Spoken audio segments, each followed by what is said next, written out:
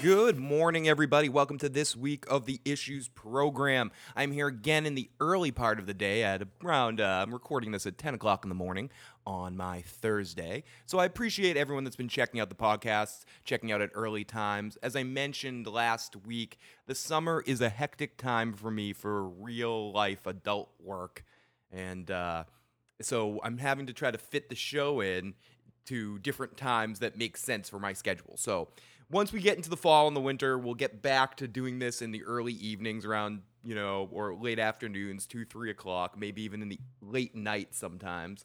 But for now, for the summer, I'm probably going to have to do this in early afternoons. And the next 2 weeks are going to be really iffy. We might only get the Breaking Bad podcasts for the next 2 weeks, but I'll prepare you guys for that later. I'll put out a post or something like that, but I'm coming upon my biggiest. I'm gonna listen to some Biggie Smalls coming up soon. I'm coming to my biggiest time of year. So the next couple of weeks, I have 5 days off. I'm in sort of a 5-day off stretch right now. So I'm doing this in the morning so I can go to the beach right after this. Because it was a long night and I need to go to the beach. And no, it's not one of those long nights where you have to listen to some stupid story that I tell you about something. It's not involving me, so I don't want to get all into it. But I did want to mention something that is happening next Friday night. For anyone listening right now in the Boston area or coming through the Boston area next Friday night at 8:30 p.m., my band will be opening up a show with this band called Audible Crayons. I've never heard them before, and I might be mispronouncing their name. I'm going on memory. But it's at a club in Somerville called Radio, and we will be the first band on. So please come out and check us out. And check out my band Doc Odyssey. And also like to make one other very special congratulations announcement. If just in case you haven't heard or weren't a part of the information on the Facebook posted out there, my good friends Dusty and Pickle, their band Silver Beast, which is I talked about them a little bit last week, one of the more unique bands in the local Boston area. Band with 2 bass players and a drummer, and that's it. And both the bass players share vocal duties. Mainly the lead bass player does the majority of the vocals, but they're an awesome band called Silver Beast, and they will be playing at this year's Boston. It's like Boston, but not quite awake yet. This year's Boston Freedom Rally. So I'd like to give them a big, huge congratulations. I can't wait to see them out there on that big stage. Dusty has deserved this for a really long time in one of his own projects. I remember, first time I played the Boston Rally, I played with him in this band that we were both in, this awesome band, and a bunch of great guys. It's called The Force. And I believe it was the year after that a Rage Against the Machine cover band was fucking up, or their bass player couldn't make it to the show, so Dusty was in the audience, and Dusty's like, I can play, and that was that. So ladies and gentlemen, I would like to send my exciting congratulations to Dusty and Pickle and their drummer that I'm blanking on their name, for winning the battle for the rally and getting onto the Hempfest. I'm really excited for them.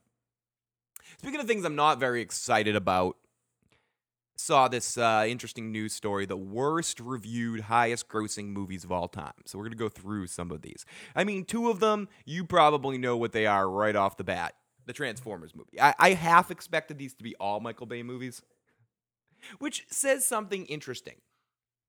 Now, I know there's something considered critical, where something is a critic's baby and the critics can read into it and find all this deep meaning and some sort of understanding and really look into it.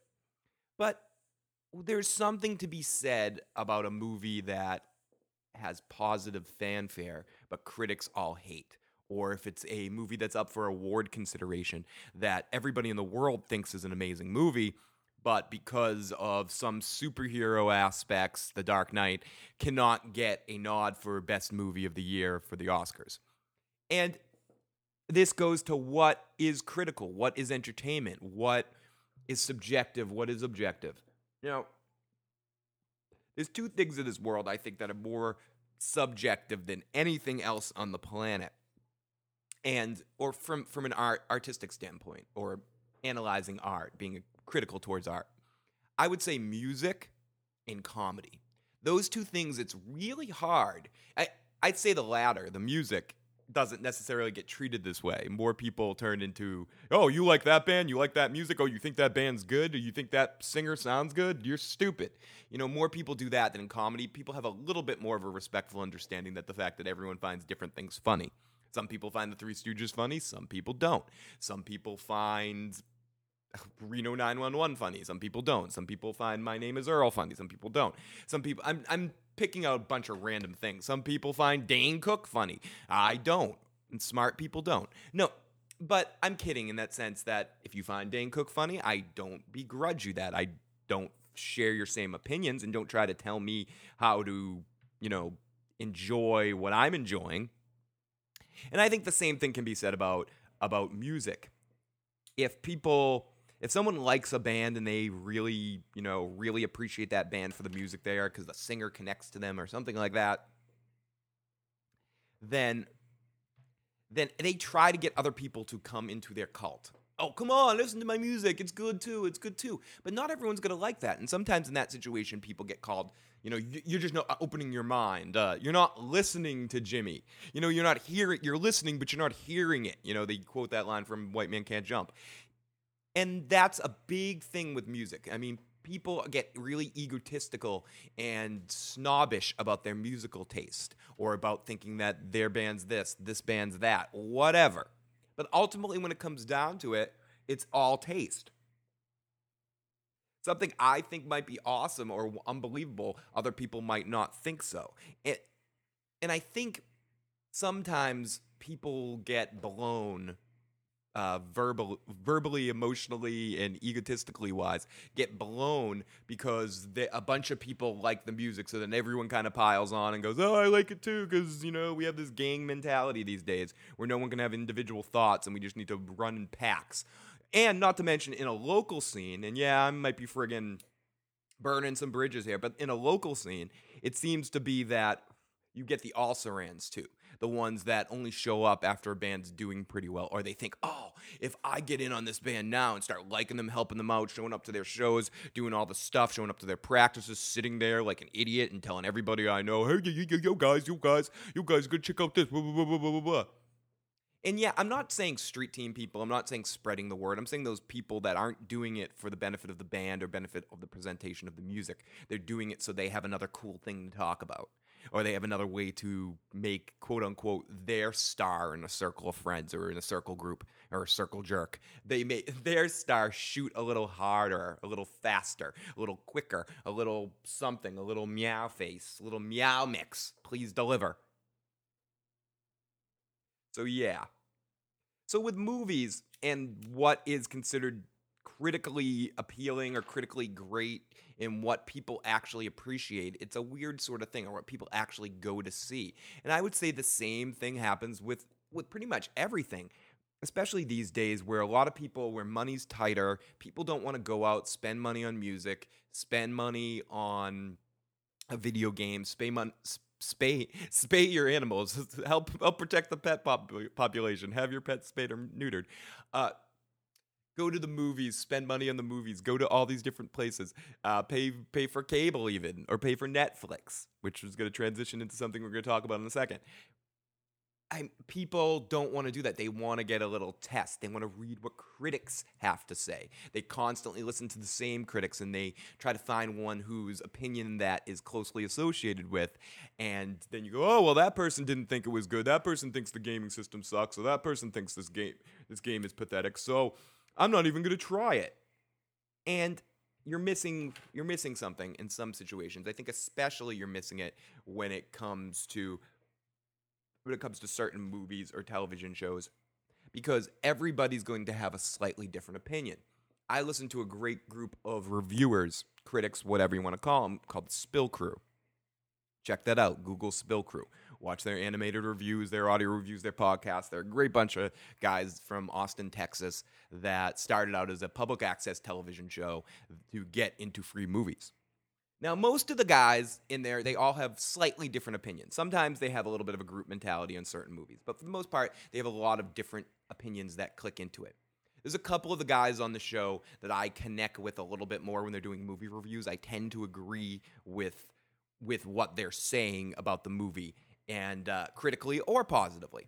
But that's not always the case, and I'd say my mindset is very closely associated to one of these guys being a pothead geek, and having a similar associations and things like that. So I understand, and I have the same peaks and valleys, the same emotional curves, and still the opinions are slightly different.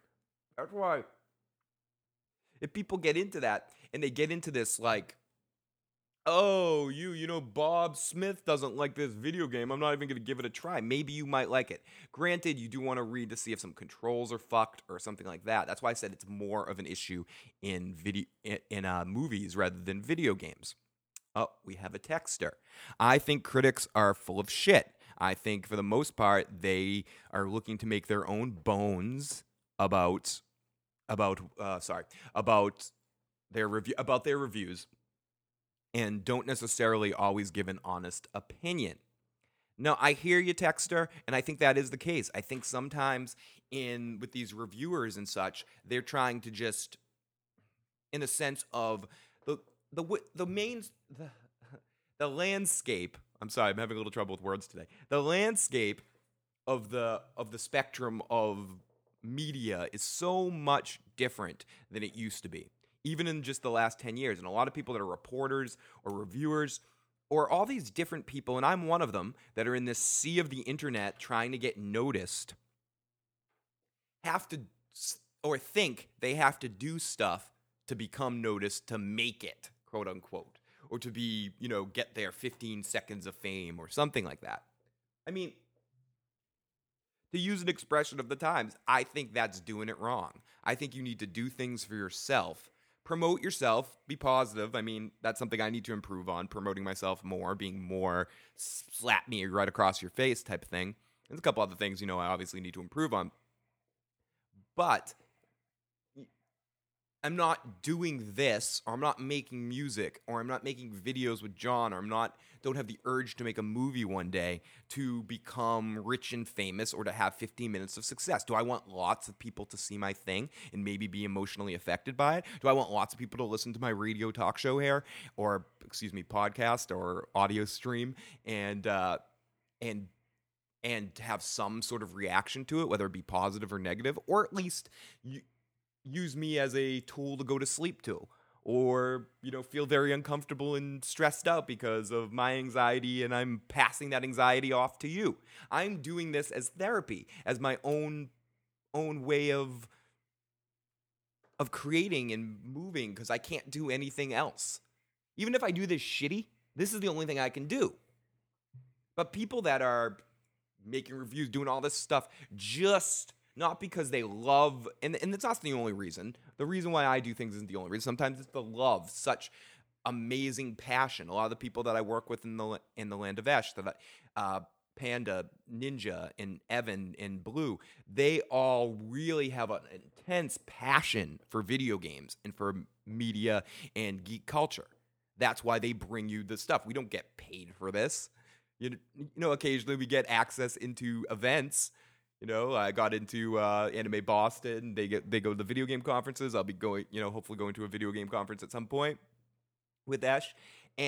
But that's all we get. We're not doing this for world domination. World domination would be great. We'll take world domination, but we're doing it because we love the source material that we're talking about. And I think a lot of the times what you're dealing with is people that are either trying to make a name for themselves. They're frustrated with that. They're not making it more, so they let it all out.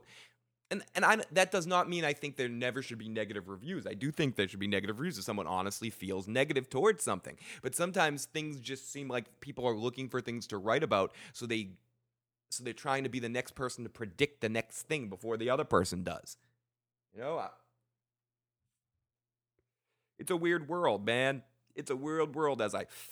Excuse me, dude. Yeah, totally, man. It's a weird fucking world, dude. Yeah, dude. Fucking A. Now, yeah. So, transitioning in this. sorry. I went on this whole big rant because I was talking about the worst movies that did the best in the box office, and I was just gonna skip over that. After all that talk, I was just gonna skip over that part and be like, I don't really need to talk about that. Overrated. So I don't think this is in any particular order. I think these are just some of the movies of how bad they did on something like Rotten Tomatoes, and they just use Rotten Tomatoes as the source for people's opinions of movies, and I think it's generally an okay source for to calculate all the opinions of all the reviewers into one number, so to speak. I'll give it. So they do like a percentage versus money versus how much, and I'll give you an example. Box office for Transformers: Revenge of the Fallen was $607.7 million so far. Rotten Tomatoes gives that movie a 19%. So that gives them a money percentage ratio of 31.9. Okay. Another movie here, The Da Vinci Code. The Da Vinci Code made $758.2 million. It's got a rating on Rotten Tomatoes of 24%, with a 31.6, so slightly lower rating than that of Transformers, or a higher rating than that of Transformers, because, whatever, my math skills aren't where they were. You guys, you smart math people out there will figure out all this stuff. I'll just give you the numbers. Box office, $96.1 million for Pirates of the Caribbean at World's End. Which one was that? Was that the newest one? I must admit, I stopped caring about the Pirates of the Caribbean movie halfway through the second movie. Let's see. Oh, we have to go to the next page. Next page. Now, this loading is brought to you by Issues. Yes. While my page is loading, you listen to this wonderful Esh promo. Get ready to get your nerd on. Kick the week off right with games, gadgets, and general geekery from the ladies of the Electric Sisterhood. On Tuesdays, get your pop culture news and reviews with a pure Bostonian perspective on the Boston Bastard Brigade. Geek Aggro is coming at you on Wednesdays to fill what's left of your cerebral cortex with the hottest beats to get you on your feet. Then on Thursdays, you have me, Phil the Issues Guy, presenting the live Issues program. It's going down each week, only in the land of Ash. Nerdcore at its finest. Do you know what's funny? Oh, well, two things are funny. The first thing is it took exactly that amount of time for the page to load for me. Exactly the amount of time of that promo. The second thing is I love the way all the other members of the Land of Ash sound on that promo, but when it gets to me, I'm just like making fun of myself. I'm like, hey, everybody, this is Phil the Issues, blah, blah, blah. But I think that's the case. A lot of people that I talk to about the fact that I do a podcast or something like that, or I ask them to be on the podcast, a lot of my friends, their main response is, I don't want to listen to myself back on the radio or record it. I hate that. Don't get me wrong, I understand that. I hate myself too. I hate myself too. I hate listening to myself talk as well.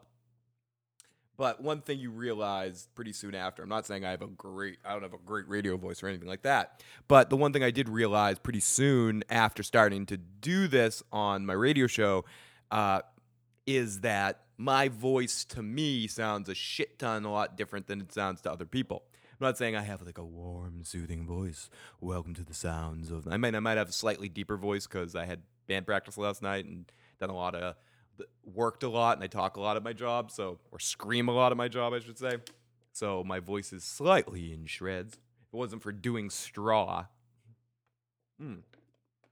Yes, doing straw. It's a new drug I do to protect my voice. It's called straw, baby. I stick it in there and I straw it up. But yeah, that was funny that it took exactly the amount of time of that promo to bring up the page. That's how slow my computer is loading right now. Number next one. Pirates of the Caribbean, Dead Man's Chest. Made, holy shit. Isn't that a billion? $1,066.2 million. Oh, I guess 100. That was a million A million millions is a billion? A billion? Billion? Oh my God. A million millions is a billion, right? Say that. A million millions is a billion. A million millions is a billion.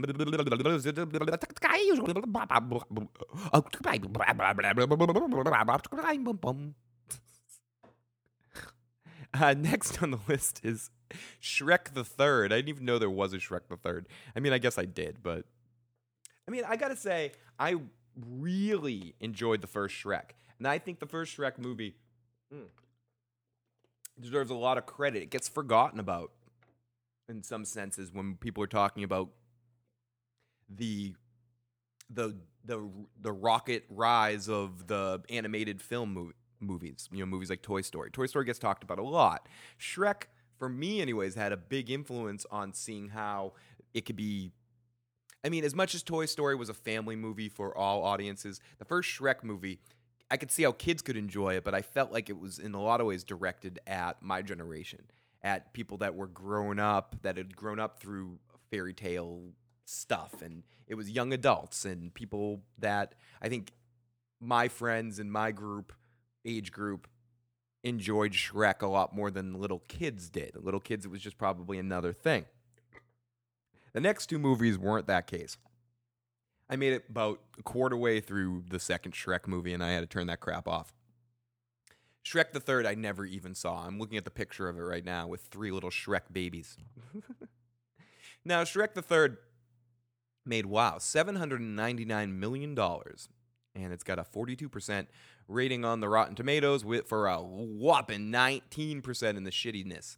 Next is Hancock. Now, how could a movie named Hancock do badly? Especially considering it's starring Will Smith, the king of box office, I guess, or at one point in time until he started to shove his kids and everything. Well, I guess Hancock was the beginning of the end for Will Smith's quote-unquote dominance. But it did well in the box office, and that's the thing about Will Smith. And I think the sad thing about him as an actor, just from like an acting standpoint, is that Will Smith could be a great actor. He could be someone that could do some amazing dramatic work if he put his time and energy to it and stopped putting his money to his kids and making shitty blockbuster films and trying to build the empire. And I understand that you're trying to build the empire, but throw in a couple of, deep movie roles like you threw in at the beginning of your career. You balanced it out. But next, I was waiting for this movie. Armageddon is $55.37 million and has a 40% rating on Rotten Tomatoes for a 13.8%. Well, next page. Ooh, that one loaded nice and fast. Meet the Fuckers. Angels and Demons. We're with the sequel to... I'm just going to skip through all these again because I'm, getting frustrated and bored. The Lost World. The Day After Tomorrow. All these movies are very, very low in the percentage ratio thing. Bruce Almighty. Now, a lot of people would think that maybe Star Wars Episode 1 or Indiana Jones and the Kingdom of the Crystal Skull should be on there, but surprisingly enough, they have pretty good reviews on Rotten Tomatoes, and they made some money, but they didn't make ridiculous amounts of money like like these other ones did on when it comes down to it. Let's take a look as I'm talking out my ass because I don't have the page open. Star Wars Phantom Menace. Yeah, I don't have the numbers there. But when it comes down to it, the Phantom Menace, as bad as it is, I think gets remembered a lot worse than it actually was. The prequels were bad, don't get me wrong. But to me, the worst of the 3 movies was the second one. I think the first one and the third one are okay, watchable. But I think that third one, that second one just pisses me off. The second one makes me very, very angry, and you wouldn't like me if I'm angry. Or maybe you would. So my whole point of bringing that all up was no point whatsoever. I was scanning through things that I saw, and it piqued my interest. But what I really wanted to talk about at the beginning of the show today was Netflix in these Netflix series, and specifically Orange is the New Black, which I watched the whole entire series over the course of this weekend. Now, Orange is the New Black is a prison comedy drama on Netflix. It's the 4th, maybe the 3rd. I know I'm missing one, but fourth produced Netflix series. You had Lilyhammers, which was actually the first one, which is a Danish show with Syl from The Sopranos, and in a sense, it doesn't really count. I'm not going to count Arrested Development either, even though because it was something that Netflix in a way just funded. These are shows that are actually made by Netflix, produced and made by Netflix people, and they hired the people and all that sort of stuff. In a sense, Lilyhammers was already completed and done by its own individual production house, and it's licensed by Netflix for distribution on Netflix. And Arrested Development is slightly similar, slightly different, slightly similar, but it may be referred to, but in a sense, it isn't really a unique Netflix series. And even if it is, I would put it in the positive end. I put both those series in the positive. I know some people might not like Lilyhammer, but I can understand it for what it is. It's another country's. Whoa! Let's screen this call. That's right. I'm screening my calls right now. Oh shit! It's rigging. Okay, I've sent the caller to voicemail. Yes, send that bastard to voicemail. Let's see what they have to say. I have a feeling it's John C. Reilly from the later show. Hi, this is Len Kaplan here. Just wanted to tell Phil that Orange is the New Black has an interesting person that has something in common with him. Len. Yeah. Oh, hey, Phil, Len. how are you? How's it going? Nice to talk to you. Yes. I was just mentioning Orange is the New Black, and have you before we get into that, I have a couple questions. Have you been a fan of any of or checked out any of the other Netflix series? Did you check out House of Cards by chance?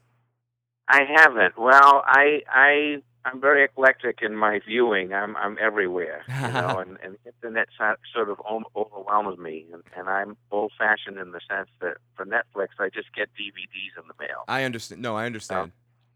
And I get, movies and stuff like that. But do you understand what I was talking about Piper Kerman? Yes, no, absolutely. And what I was transitioning into is Orange is the New Black is the newest series produced by Netflix. It is the creator of the television show Weeds is the main producer, and used for the series itself. And I know you haven't watched it yet, so I'm not going to get too much into it. It is not a factual representation of what the creator went through. The creator of the show, Piper Kerman, is that her name?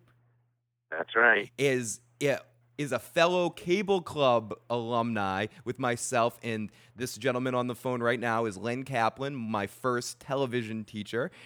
He was a television teacher. He works in the local school systems as well, and he worked for a local school that I was a part of, and I actually have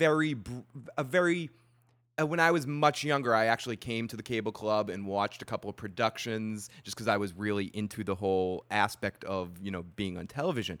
And actually Piper, the girl that wrote the memoir by the same title, Orange is the New Black, that you can check out, that I actually just got and have not started yet, this is all based on her real life situations. I read an interview. Exactly. I read an interview with her recently where she says they definitely take a lot of creative freedoms with certain aspects of the show, but there are some elements that are very factual. Now, you obviously knew Piper very, very well, her being your student and being a anchor for the television station for the news program. Now, actually, I have to correct you because she was the anchor, mm-hmm. but believe it or not, I know you a lot better than I knew her because she kind of only came in once a week to do the news. Okay. Ted Rogers brought her in. Ted Rogers was our original anchor person and producer for Swampscott High News, and we didn't talk too much, except about what she was doing.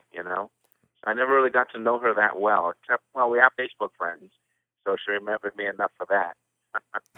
I mean that's the new test. That's the litmus test these days. If someone remembers you, it comes down to whether you're a Facebook friend. It is just it's a funny situation. I posted something about the series because on the television series, I'm a big Star Trek nut. I've developed into becoming a huge Star Trek fan. and Huh.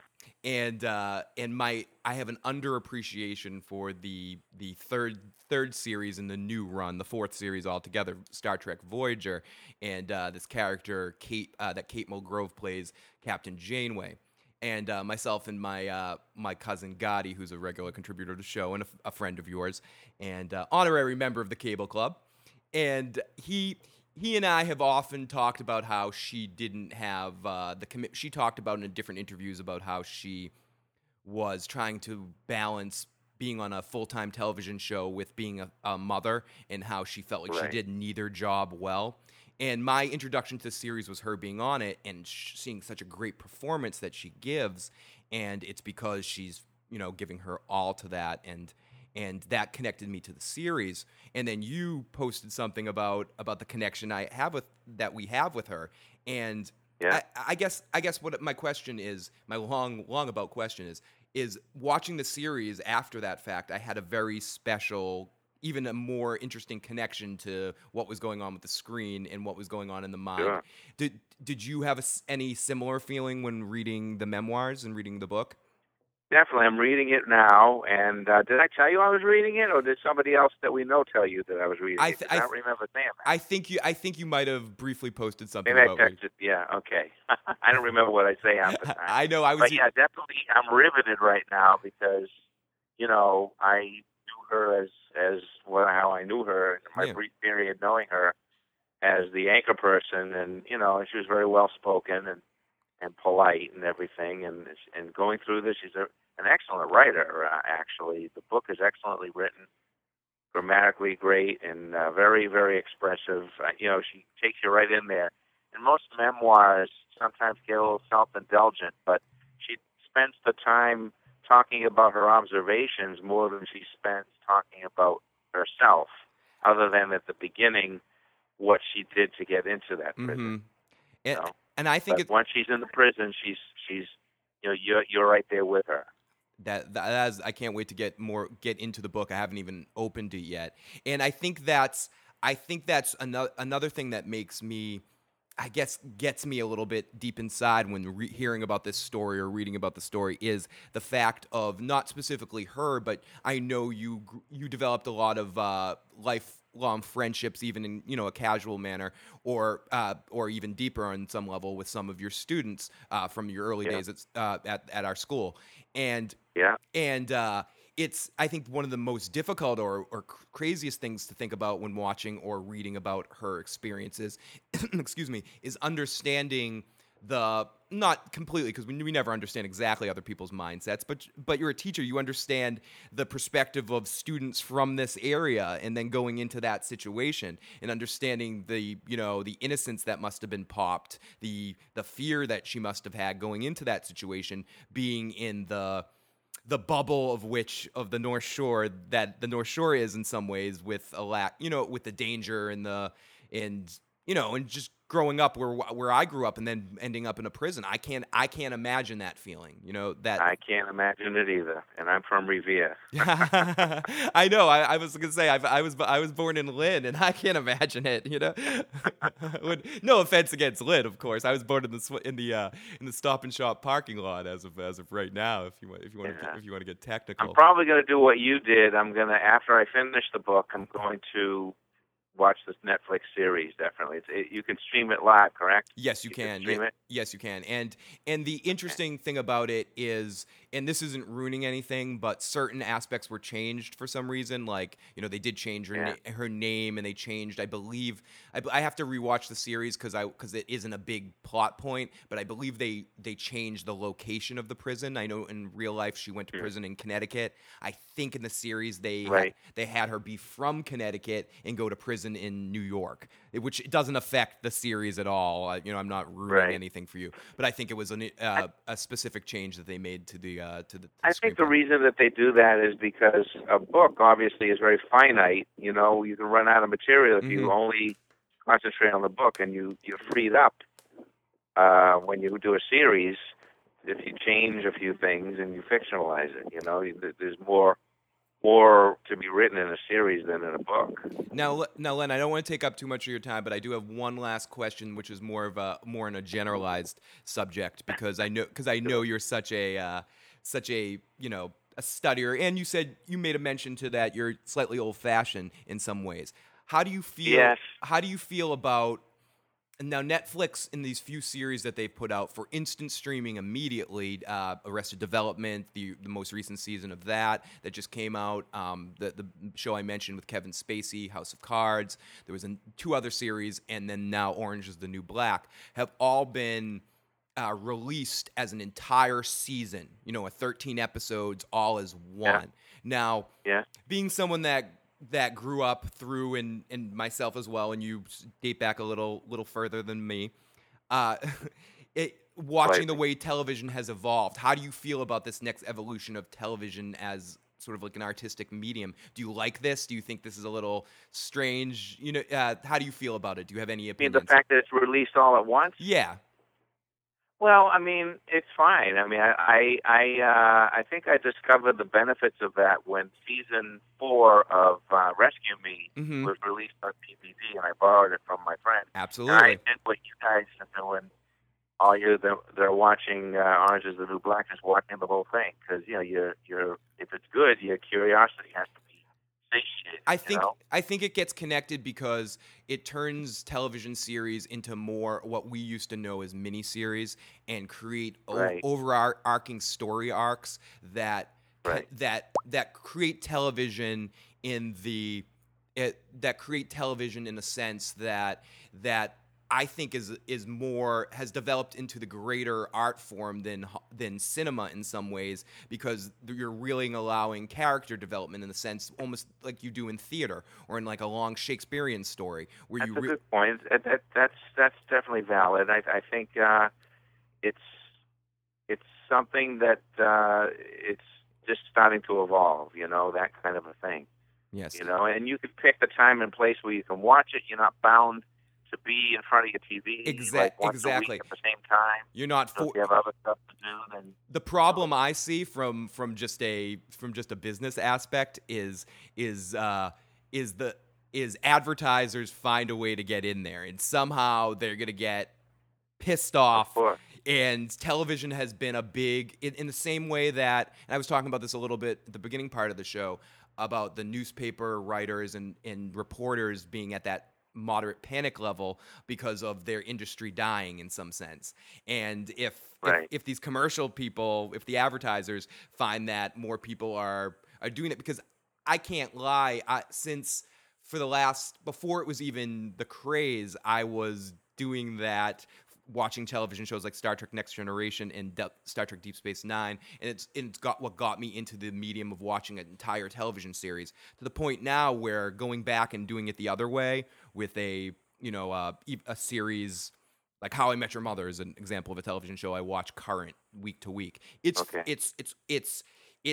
hurts me to have to wait and not be able to watch it when I want it, and I don't know if that's a negative to the culture that we live in, to this instant gratification culture or something, or it's just the sense, but to spread it out to the original media when it comes down to it, books.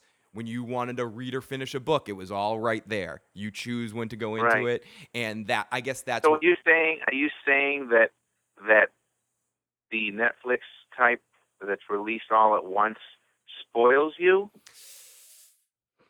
I think. Did you want to see it all at once? I think it spoils you in that sense, but I also I think it makes it more difficult to go back to watching things week to week. And I've come to a point in my television watching with a show like Breaking Bad as an example. I got into that show somewhere into the 3rd season, and then I marathon watched every episode, and then I started to have it. It's like Ray Liotta says at the end of the movie Goodfellas when he's out of the mafia and he's a regular schlub. He's like, now I have to watch every week like an everyday schlub. And it makes me feel that way, and I'm very careful at this point to try not watch a television series until it's been on for a few seasons, so that I can get into watching it as I will. Because to answer your question, yes, it has spoiled me, and I don't know what that is. The same. And I guess my question is, where does it go from here? Does it go more towards the end of everything being released in one shot? How will that work with network television and shows, like game shows or connecting things like that? What is the future of television as we know it?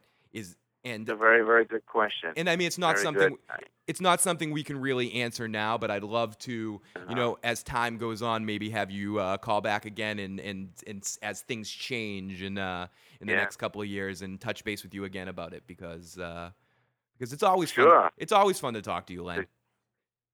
Same here, Phil. And before I go, I want to just plug one more Cable Club member's creation, Please 2 and 2 by Peter Safronis. Oh, yes, absolutely. Have you heard of that? I absolutely. Yeah, Peter Safronis is a great guy. Great guy. I had some interactions with him because a cousin of mine was very close with his sister. So I knew Tracy, and Tracy's I knew good her people. in middle school, and I was lucky enough to read early versions of 2 and 2 when he was writing it. Oh, and because he was sending me like little pieces that he had finished, No, if you he would ask me my opinion, and I went to see it in its early form, and when it was performed, I believe it was in Salem. Mm-hmm. Was it Salem? I don't know. It was someplace local, maybe Beverly. I think it was Salem. And I'm really proud of them. It's in New York City. They had a successful Kickstarter campaign, and he's really going places. So Cable Club members are going strong. Absolutely. And check out a lot of Cable Club members are out there doing the grassroots thing too. Check out on Facebook, Ari Cooks is a wonderful friend of ours from the Cable Club that's doing some wonderful things over in Israel and some amazing recipes. And obviously me doing my thing. And there's a lot of other people from the Swampscott High School group alum that are doing some great things. Even people I don't like are doing well, like like people like Todd McShay or Peter Woodfork, who are both on ESPN or connected with the sports world, or Mr. Boston Barstool, who is also connected to Swampscott High School as well. Now, you got to make the distinction, though. They're not Cable Club members. No, they are. Cable Club members, I think you like. They're Swampscott alumni. And if you notice, all the other people I mentioned aren't very, friendly people, especially Mr. Boston Barstool over there. I'm not very proud of what I just said. I'm just saying it as a thing. We're all connected to our high school. We had a good group of talent. But yes, that is true. Cable Club members are out there doing amazing things. And Gadi, I just saw Gadi post. He just wanted to add that her name was changed in the series from the book as well. So they changed her name in Orange is the New Black. But say hi to Gadi for me. I will. Thank you so much for calling in, Len, and I appreciate all your support and everything. Thank you. You're doing a great job. Thank you, sir. I will talk to you soon. And I apologize for years of calling you by a name you hated. I'm sorry. I got scolded by I got not just in that post. I got an email from her too as well saying Phil, don't you know never to call him that? And I was like, I always thought he liked that. So I apologize. Who sent you that? Ariella sent me that. Oh. she scolded me that's so funny. for calling you so funny. Calling you that name I won't refer to right now. So. It's okay. I'm too. No, don't worry about it. No, I know. I'm slightly joking. Anyways, I'll talk to you soon, Len. Thank you very much. Take care, Phil. Bye-bye. Bye-bye. That is my old teacher, and the first person to really introduce me to video editing. In Len's class, myself, and I was a Cable Club member, and I also took his class. And in the class, we did some a funny music video with my friend Nick, who calls on the show on occasion as well.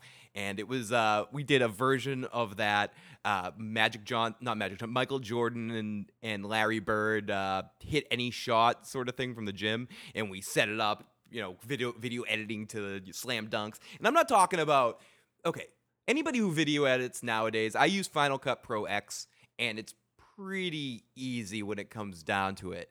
And a lot of people I used the old Final Cut Pro, or at one point I used iMovie, and getting back into editing after so many years of taking a break from it, or sort of getting lost in the mix and not having access to the tools to do it, getting back to computer editing was very, very simple for me. I took classes in it, and the other people that were doing it were having trouble. And it was very simple because of what I had done in my past, starting with Len and then moving into my second cable teacher, Mr. Reed, and with SVHS. But with Len, we were doing the big Betamax videos, and in same scenario, to edit something, just to go to anyone who knows anything about video editing, it's not as easy as it is now. You can't just constantly preview things. You'd have to set in points. You could set a preview, but then you'd have to pre-roll, watch it, count. Like, I'm not even getting into it. I wouldn't even try CG because I was so horrified by the keyboard and the whole CG thing. Like, I'm having sort of a horrible block in my mind about how time-consuming editing was back then. Forget the fact that before I even got into that, I edited with 2 VCRs strapped together. Golly. Pardon my language. Golly. So yes, if you have not checked it out, check out Orange is the New Black. It's a great series. So it's about that time for Rhythm and Rhyme or whatever. It's as I... come on, play the song, Miles Edward O'Brien. Do it. I'm sorry, Phil. I'm failing. I have another telephone call. I have a call from Gadi. Good afternoon, Gadi. How are you? I'm doing quite well. I didn't mean to interrupt your if you weren't finished with your editing description, and then I can go on with. Oh, no. I am done. I was about to transition into the news. So please. Well, first of all, are we honored or what? I know I actually had Len. I've had Len listen before and send me emails about listening to the show and giving me some pointers and stuff like that here and there, and giving me positive reinforcement and all that sort of stuff. But this is the first time I was able to actually have Len call in and to have no joking here, all serious, to have a professional like Len calling into my show really makes me feel really happy. You know, that was really, I really appreciate him calling and listening and checking out the show. He can give a perspective that, I mean, we all have, everybody who calls in definitely has a different perspective, but what Len brings is, years of being a professional in terms of his work, directly working as in the industry, working as a teacher in the field. I mean, you can't match that. Here's a quick pub Here's a quick pub as well that I didn't put out while Len was on, and doing years and years of an amazing show. If you're into wrestling talk. Oh yes. And oh my God, how did I not? And having some amazing guests over the year, and being somebody that was my first. I would say as a kid, being someone that was, and I'm still into wrestling to an extent, not as much as I used to be into like the golden age that I consider the Hulk Hogan, Ultimate Warrior, Roddy Piper age, that age of wrestling. But Iron Sheik, I just want to keep naming people. But Len's connection to the wrestling world and helping out on Wrestling Talk and meant a lot to me, and was really one of the things that helped when you're a kid thinking about making Len cool. It's he was beyond everything else, beyond knowledgeable and everything else, and I'm from being somebody that does similar work, not exactly the same, but similar work, not from this end, from my other work. It's great that he's still working and still giving what he has to other people and spreading it, still teaching and still doing his thing. I mean, it's because that's passion. Yeah. I mean, that's passion for what you do. And think about it from the extent more of than just work. And think about it even to the extent of seeing that I put a post that I did at my show, me being a former student, a former cable club member, listening to my show and calling it, that's not something that any of my other teachers, whether I had close relationships with or not. I mean, I'd say the closest other thing that I have to it is maybe Mrs. Mitchell when I see her and how nice she is when I see her, but she was never nice to me in school. No, she hated you. She hated me in school, but now she gives me a hug and a kiss and is like, blah, blah, blah. Yeah, maybe she hit her head. She got nice at some point. Yeah, she did. I think because of your Spanish royalty, so to speak, I got a little bit. I got a little bit of positive reinforcement from some of those people. I'd say that out of all those people, the one I liked the most, and it was because he was an asshole, but I just liked him, was Doc Nolan. Like, I just found the guy funny. I was never in his class. Yeah, you were too smart. You were too smart for it. That's why. He basically taught the essentials for Spanish class for the people that couldn't learn Spanish or didn't want to, that were like, the low level kids, so to speak. So okay. So he went in there with a very funny attitude. And I took college level intensive German as a senior, so yeah. I wasn't in his exactly, and I would say that catchment. I know you missed out on this, but there was a teacher that my last couple of years. I don't know if he was there when you were still there. I don't think so. But do you remember Mr. Flanagan by chance? I think he might have came in David's last year there or something like that. Well, there was that wave that started sort of when you were graduating and ended. Yeah, with like Emily and Peter. Yeah, where there's a whole new generation. Then it was a whole new faculty. But Mr. Flanagan was like young and former softball, baseball player, curly hair. He looked all nice and stuff. But really, he wasn't really that nice. He was kind of like he was a little. The girls all liked him, but Doc Nolan to me was everything he wasn't. Like, this guy rode his bike to work every day. He was just like a. He was just like Doc Nolan was a genuine guy. Yeah, he was a genuine and he had a little bit of an attitude, but it was real genuine and really cool. It was like Mrs. Tanzera. Do you remember that lady? Like, she was like she taught like the Law and Order classes or something at the school, or Crime and Punishment or something, and she was just a spitfire, a little like I love that woman. Love that woman. Anyways, enough talking about teachers. We could sit here and talk about our former teachers for years and years and years. Yeah, are we watching the audience numbers?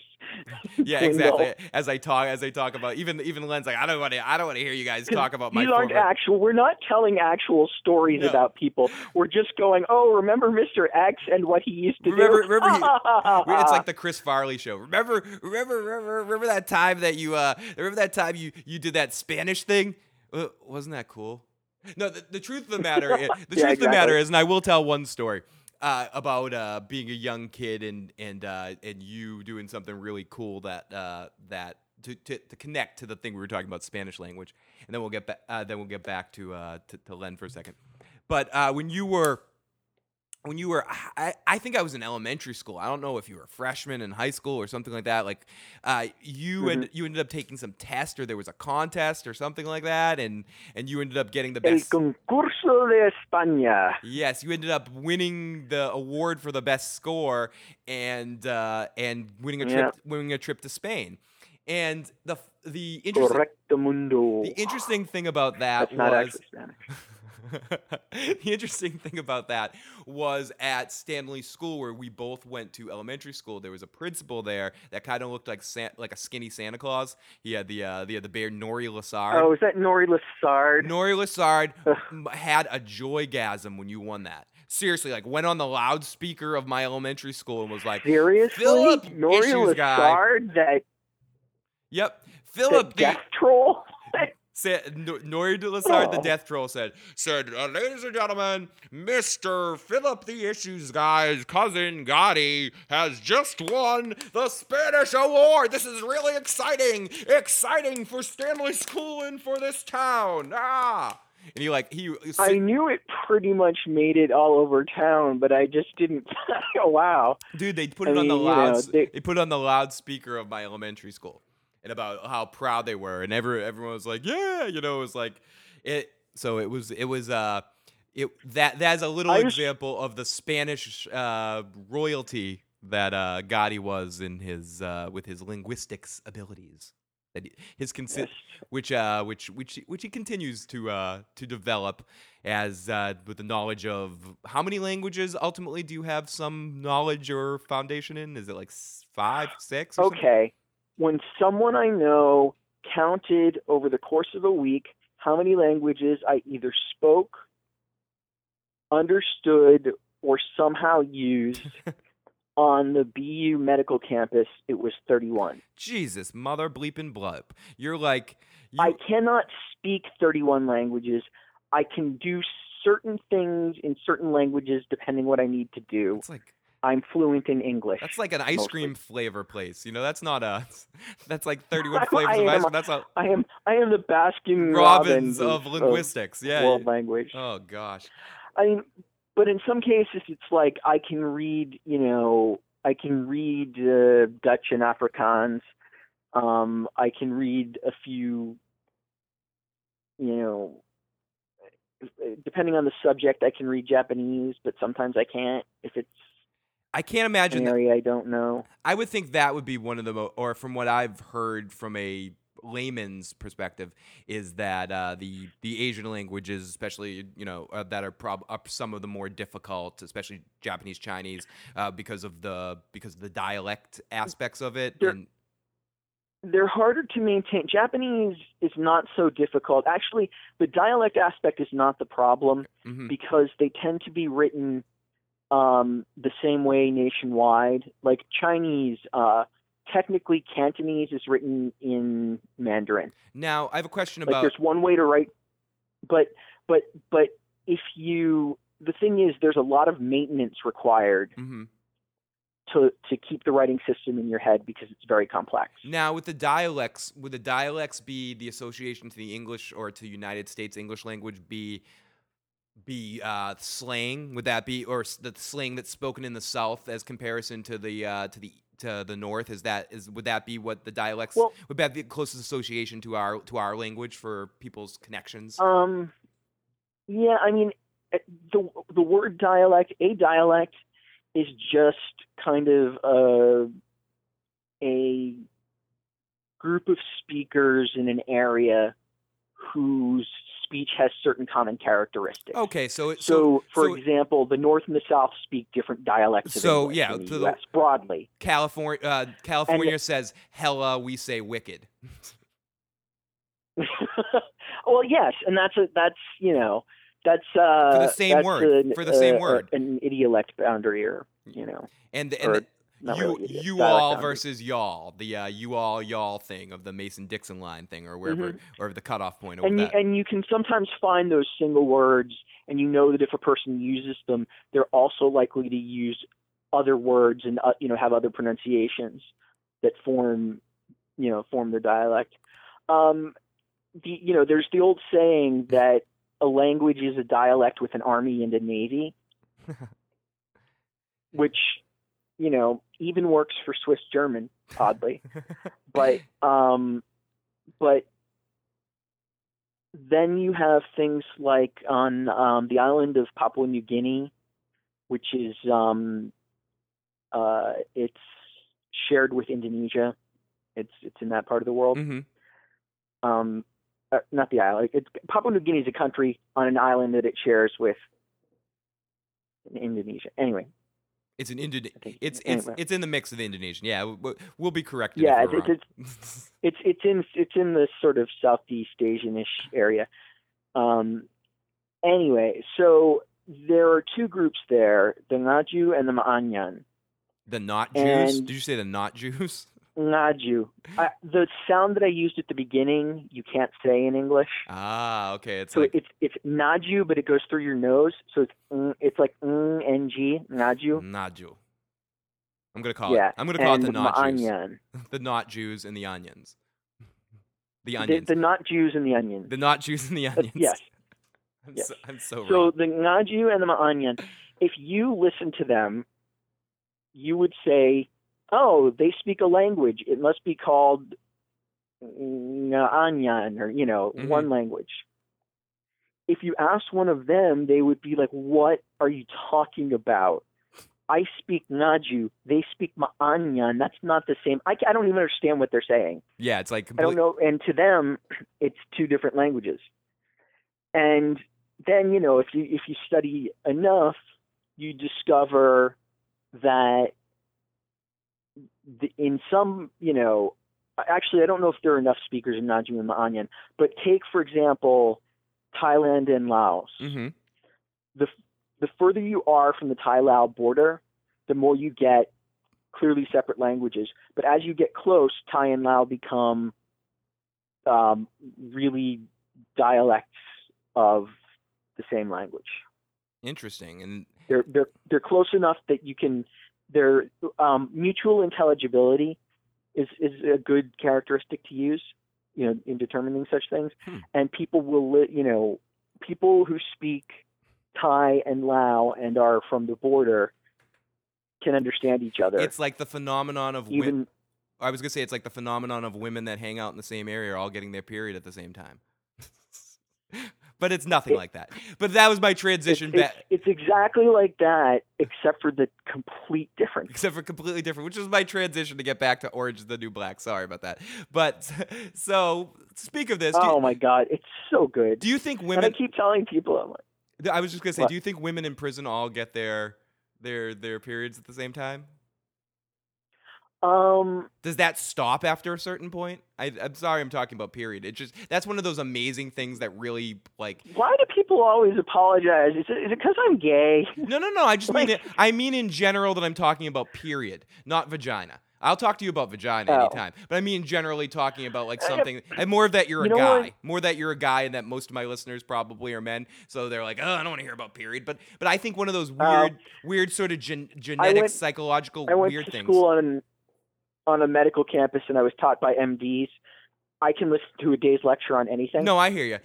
I'm good. It's just I guess that's one of those scientific marvels of humanity that really makes me like I don't quite get it. And maybe because I'm not a woman, but like it's so well. That's so amazing to me that happens. And I guess I wonder if women are all spending time in prison together like that, if the language barriers melt and the language becomes similar and they all get the periods at the same time. I don't know for certain, but I would assume, dialogue in the TV show aside, yep, where they mention it. Yeah, that's what I was wondering about, because honestly, that is exactly, and I don't want to talk too much about the show because I don't want to spoil anything, but like... Right, I don't want to say what they have to say anyway, right, but that is something that is mentioned at one point, and it got me thinking about that. I think that, assuming that it does happen, then... This is so funny that we have a gay man and a straight man talking about girls' periods. Like, anyways, keep going. But you know what? It's a phenomenon that happens to a human being. No, absolutely, absolutely. If you want to refer to who are women, I mean, yeah, they are. I'll give them that. Women are human beings. I'll give them that. You're so generous. I am. I'm generous. I would assume that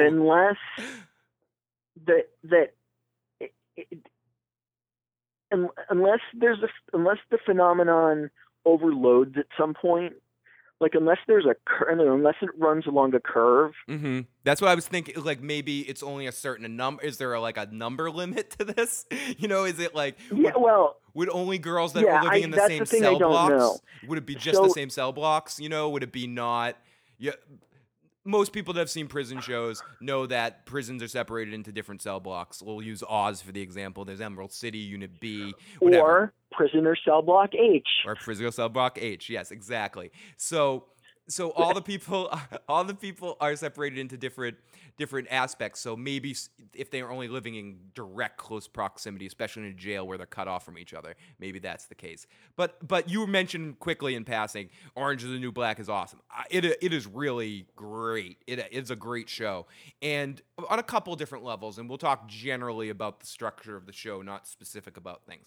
Now, first off, did you ever I just have a couple of shows to ask you if you've ever watched. Have you ever watched? Mm-hmm. And these are the shows I honestly think this show is a combination of, and which makes things unique. Just because things share elements of other shows doesn't make them cloying or pedestrian or whatever. It makes them using those shows as influences.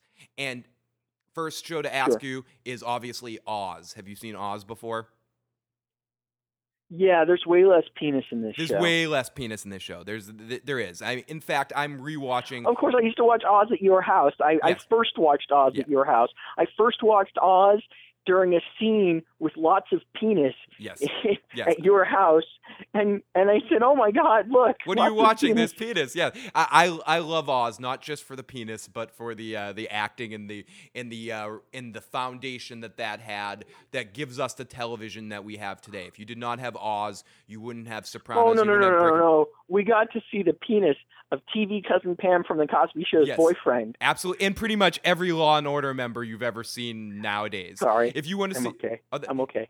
If you want to, it's okay. It's okay. Take a shower. You'll cold shower after the show. But if you want to basically see Christopher Maloney from SVU, if you want to see Biddy Wong, you want to see like all these random people that are on these Law and Order programs these days. Pretty much naked and in some. If you want to see Luke Perry from 90210 naked, he's naked on the show too. Yeah, I'm not. But I'll warn you, all sorts of people. All sorts of penis. But I will warn you that none of it is glorified. It's not. Maybe a little bit of the Christopher Maloney stuff because he's in a loving relationship on the show. So you see two men in love. No, it's not. It's some of it's in very, very hard scenes to watch. Right. Exactly. And you're not going to really. I would say the same thing you could say about a show like Game of Thrones with female porno breasts. It's not always in the most positive situations. I only watched the first season of that, but yeah. But it's similar in that sense that you see naked, you see penis, but it's not like if you want to actually watch something, don't watch it for sexual purposes, except for specific people that you're like, oh, I want to see him in compromising situations. Or her, because you actually get to see Rosario Dawson in the first season briefly naked when she flashes herself, and it has Edie Falco right before she became Carmela Soprano and a couple other. So there is. Our point is that in Oz there's a little bit more penis than you see on Orange Is the New Black. But apparently, yes, Edie Falco's penis. Yes. Yeah, and also one of the last thing I'm going to say about Oz. A very well-respected actor these days, and that is in a lot of comedic, funny, lighthearted roles. I'm blanking on his name right now. J.K. Simmons, who played Peter. Oh my God! I could not watch him when he made his transition. Yeah. He played Schillinger. He played Schillinger. A white Schillinger. I think you said it right. Schillinger. Actually, no, you said it wrong, which is funny because he corrects people on the show. But then it's Schillinger. It's Schillinger, isn't it, with a hard G? Yeah, but what's funny about that is everyone calls him Schillinger in the show, so he's constantly correcting people. But yes, he plays the leader of the Nazis.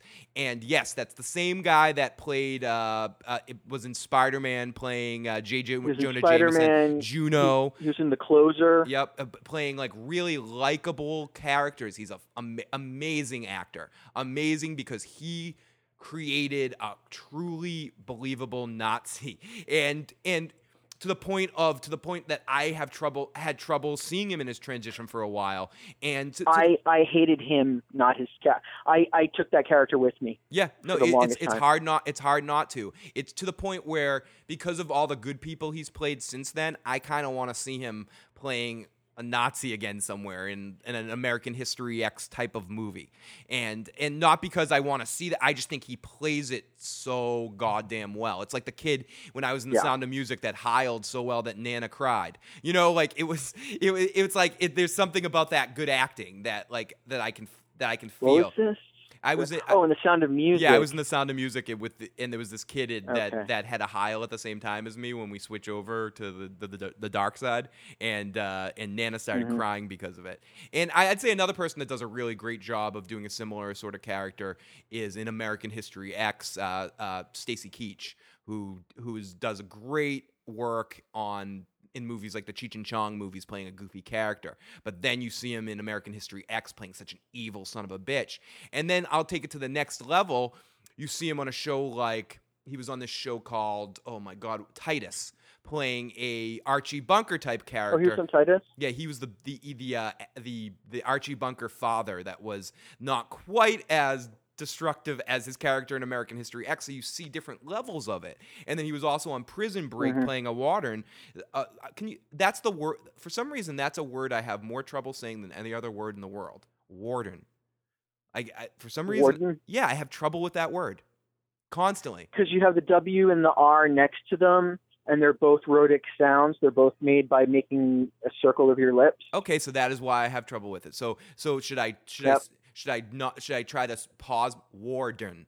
Oh, there it is. Okay, I said it better that way. Okay, I'll work on it. Well, and if you do exercises with that, you should be able to work it out. Cool. I'll get that word down. I'll get that word down, and this radio show will be worth it. No, but I, for some reason, because I'm always talking about prison things, I'm always saying that word, and I always screw it up. It's like my spaghetti for some people. You know, some people say instead of saying spaghetti, they say paschetti. But I think or like Manonia? Speaking of our old high school teachers. Pete Jutman, who couldn't say abdomen. He's the biology teacher. He said abdomen. Abdomen. Yep, totally. Abdomen. But so Oz is a show that if you haven't watched, I highly recommend it because not just for the penis, but for the drama, for the violence, for the good entertainment, to see how a show like that influenced shows like Breaking Bad, Sopranos, Sons of Anarchy. It was the foundation. It really was the crossover into very violent shows. With anti-hero. Oz went over the top sometimes, and where it maybe didn't need to, but also a lot of the time it did it for a very good reason. Yes, no, absolutely. And it maybe didn't, and it did to a certain extent because some of the characters were, but it also showed you really bad people.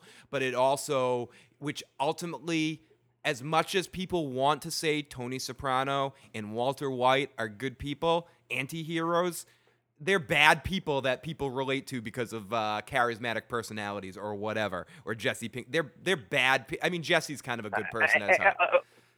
Jesse is a good person, but as heart. Walter isn't though. Walter's turned into a selfish son of a bitch at this point in season. You're caught up, right? You're caught up through season 5, through the most recent season 5. Okay, I am. In fact, I'm caught up twice. Okay, good. Me too. And Walter is not a good person. You know, Walter, there was a line that got crossed in Walter somewhere with what happened with Gus. And Walter now has developed into Tony Soprano in season 6 of the part B of The Sopranos. Just a mean, evil person. An evil person. No, I'm talking about not talking about part A with the stuff. I'm talking about part B when it actually gets exciting when they make up for it. But part A, very boring with the Kevin Finnery stuff in the Brokeback Soprano section of the series that was just done. I'm convinced. I'm convinced David Chase did that just for a joke because he wanted to put that guy Vito into a weird home. He wanted him to say the line "I love you, Johnny Cakes" or something like that. But anyways, so these anti-heroes, I think Oz really started it. But back to Orange is the New Black here. The Sopranos, Oz, obviously because of the prison comparison. Then being that the creator of Weeds does the show, there's no doubt that there is a sense, especially of the first couple seasons of Weeds and the last couple seasons of Weeds, of this comedic black comedy, some sort of glazed-eyed woman, being thrust into a different world and having to learn on her feet. And especially with, are you all the way through Orange is the New Black? Have you made through the series yet? I read the book. I actually went to Piper's website when she was going to prison. Now, I don't want to get into talking about what happens in the series, but there is a transformation of her through the season to the end where she has some sort of transformation. Yeah, I guess what I'm saying is what happens at the end with her, and that is very the whole progression is very Nancy Botwin if you watch Weeds and seeing how she takes over. I have not seen Weeds. I think the topic written out generally didn't interest me. No, I hear you. I didn't know what kind of show it was going to be. And it has a similar sense of humor as Orange is the New Black. I will compare it. I would say more than anything, you can see Jenny's who is sense of humor in it. I'm not sure if I think there are certain superficial elements on Weeds that you could just appreciate for that superficial level. Handsome guys that you would be like, oh, I could deal with watching this guy for a couple seasons. And there's some entertaining things that go on. So from that end, I wouldn't say Weeds is great, but it treads around really good sometimes. You know, and when it's really good, it's really good. But it has a couple of seasons of just boring, melodramatic crap, and then finds its footing again at being a comedic piece. So I hope Orange is the New Black doesn't have a similar trajectory, but I don't think it's going to go for as long. I have a feeling it's just going to go for a couple of years. And the other show, we'll get into a second. It got renewed for a second season before it. The first season even aired. I'm guessing it's probably going to be 3 or 4 seasons if I was to guess, but you never can tell. And it depends how much they stray from the idea of the book. But the last series and the one that this series honestly reminds me the most of, the way that the way they do each episode and the way that the series works together, truth be told, the series that Orange is the New Black reminds me the most of, and I haven't seen anyone say this yet, and is Lost. It reminds me of freaking Lost. The way that each episode has a foundation and a flashback, so to speak, of the person that the episode is about, and then it talks about... I was trying to think of what show that structure reminded me of, and I was going through shows that had flashbacks, but none of them quite worked in that way. It's Lost. It's especially the first seasons of Lost, where that structure...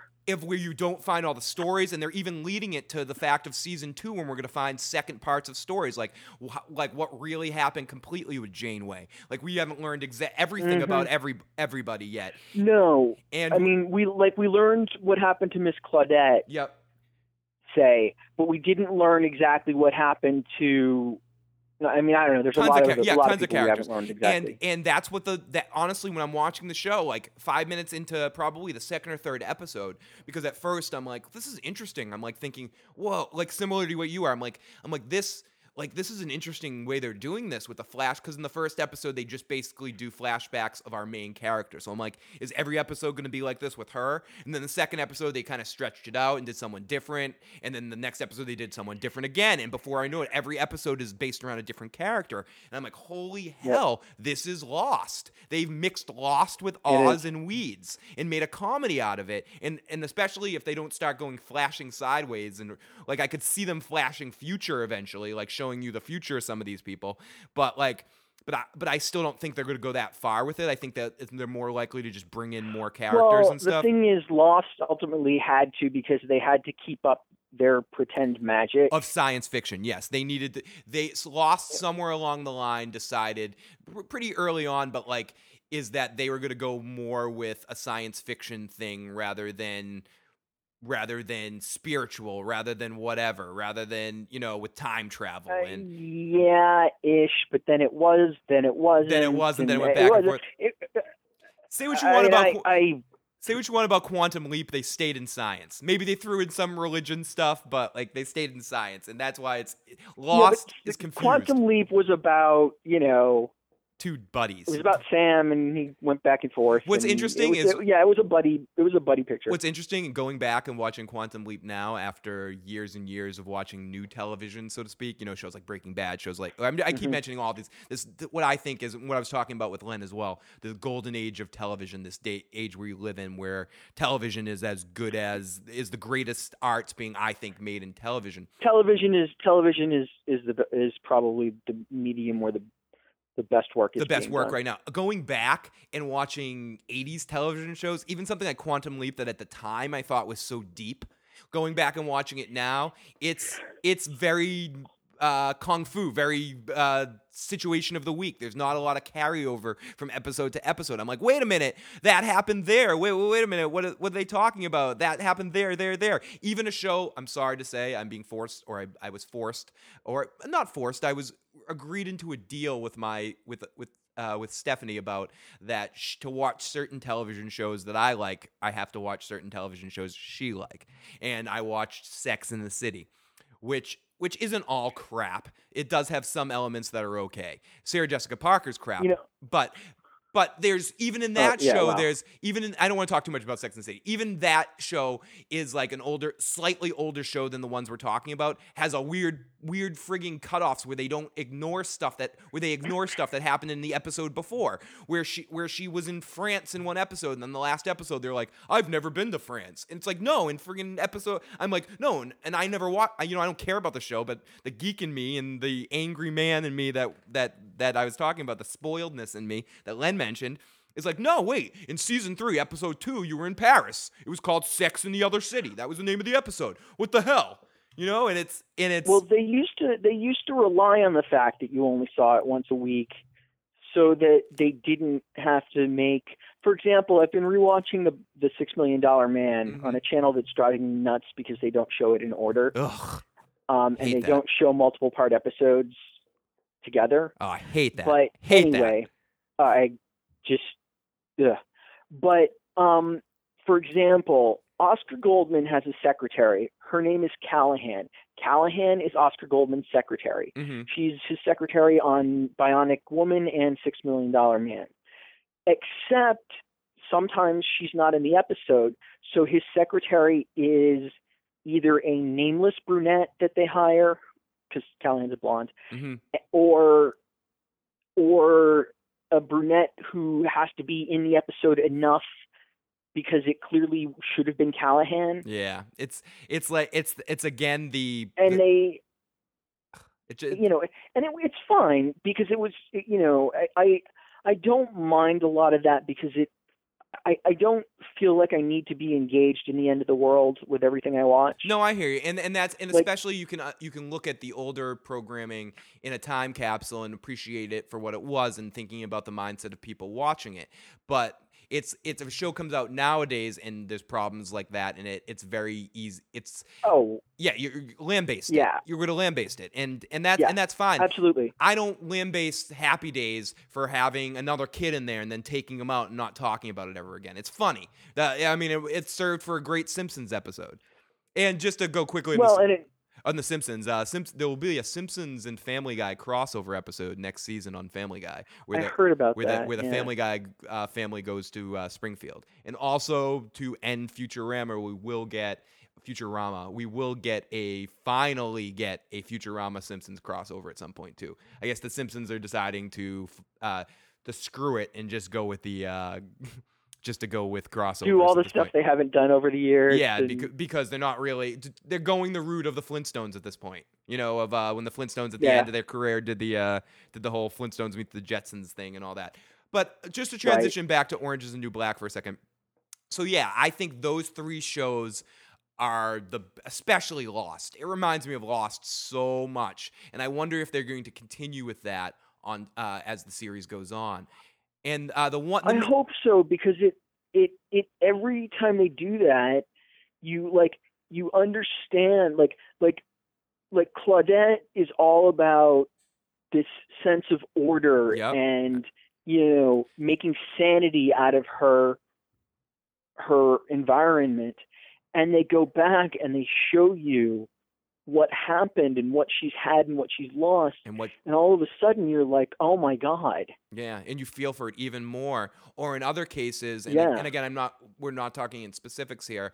One of that crazy little girl, you know what I'm talking about, the crazy religious. Oh yeah. Her episode added a whole new dimension to what her situation is. You know, that was like, wow. I see why they waited for that one towards the end, just because to do a real focus and talk about a character that I hated, but hated in a way that I'm like, why is she useless? She's useless. And the way they turned that around to what she ended up, the whole thing at the end there, that just made it such a great connection. And I know we're speaking in generality, so I'm not going to talk too much more about this, but if you have seen it, you will know exactly what we're talking about.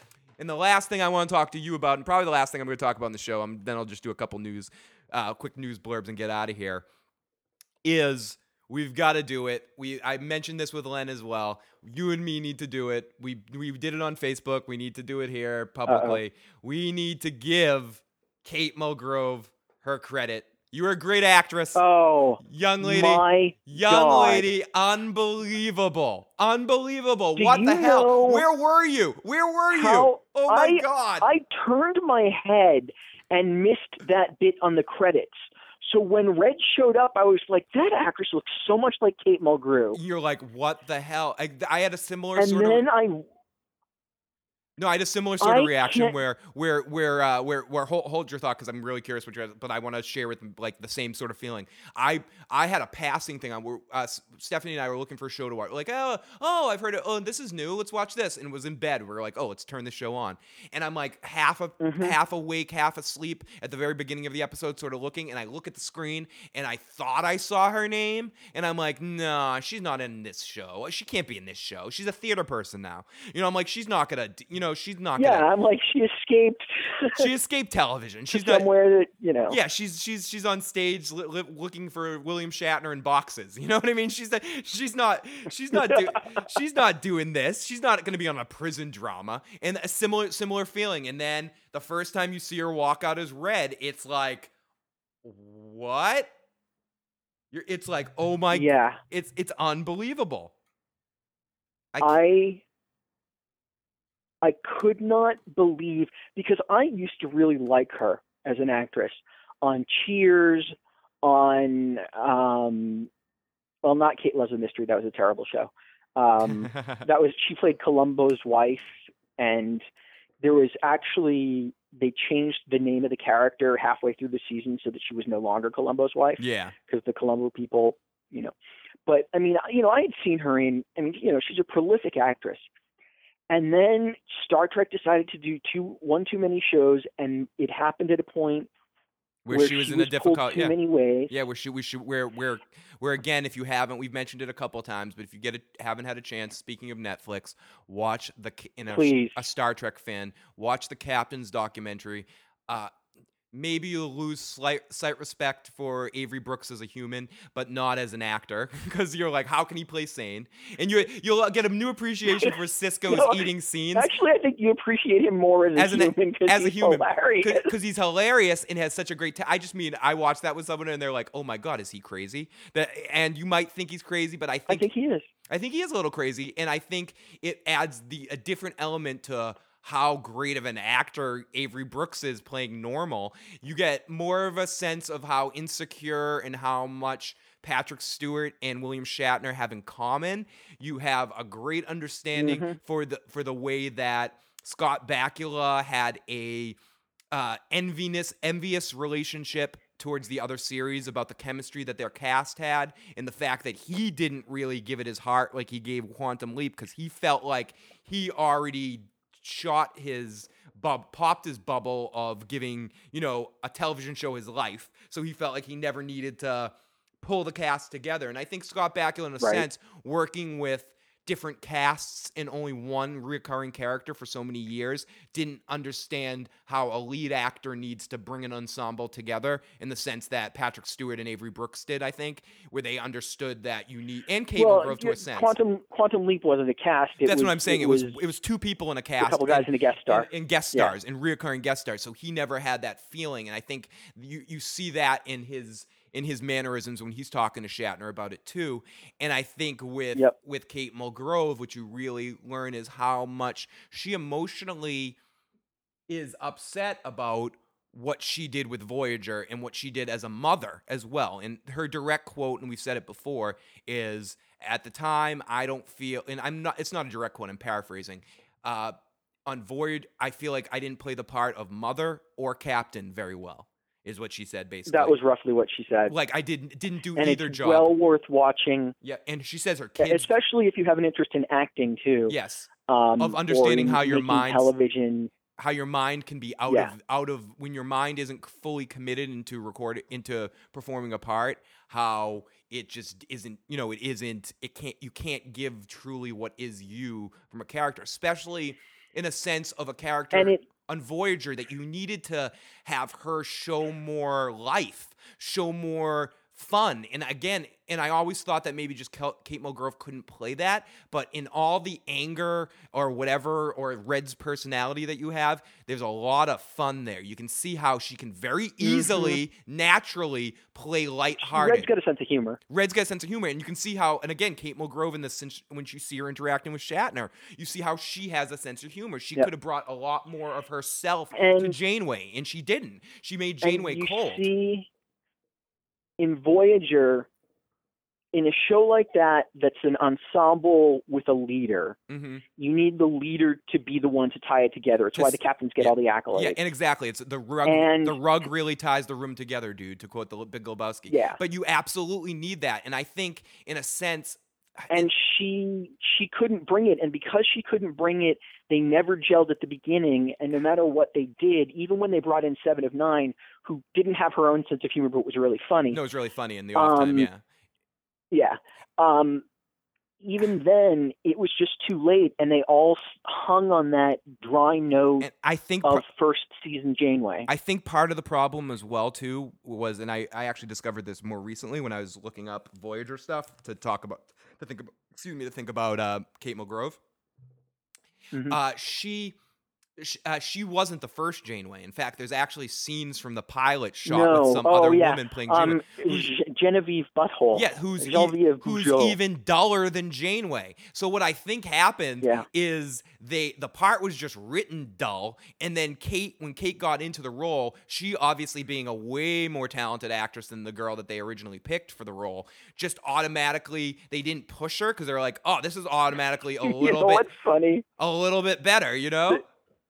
The actress they originally picked is sublimely talented. Is she? She was awful in that. So maybe the part was just written all horrible. Maybe she thought she was too good for television. Mm-hmm. She didn't like being on the set. She didn't want to be doing the role. Again, I mentioned and she stormed off. Again, I after mentioned a couple days filming. I mention her a lot because I really appreciate her, but I think what you needed, the type of personality you needed for Janeway was closer associated with Ro or Kira or something like that. Like you needed someone. Lindsay Wagner. Yeah, absolutely. And but that being said, for a lot of people, I remember when they were casting the show, and it was clear there was going to be a woman captain. A lot of people were really excited. And people were giving names like Patsy Kensit. I don't know if you know who she is. She's a British actress, and she's got a bit of a liveliness to her, but also that gravitas. People were talking about Susan Gibney, who played Dr. Leah Brahms. Oh yeah, no, absolutely. Yeah, I know exactly what you're talking about. In the she would have been great. She would have been really on Next Generation. Was she? She was the one that was she the one that Geordi made the hologram sex with, and then he met her later? Yes. Okay, that's the one. And then she got upset because he was stalking her, and then he yelled at her about it, and then they were friends. No, absolutely, exactly. And he had her hair wrong. He's like, no, I didn't do it. The most uncomfortable holodeck moment ever when she wanders in and she pushes it. He's like, oh, sorry. And she's like, what would you do? Oh, right. He's talking to her about how she's cold fish her or something. Holodeck version says, every time you touch the ship, you're touching me. And she walks in and sees him. Yeah, sees him doing that. Having the conversation. You needed Quark to pop up there and be like, that was an interesting hologram program. You know, that's Vulcan Love Slave number 5. You know, something like you just needed him to pop up.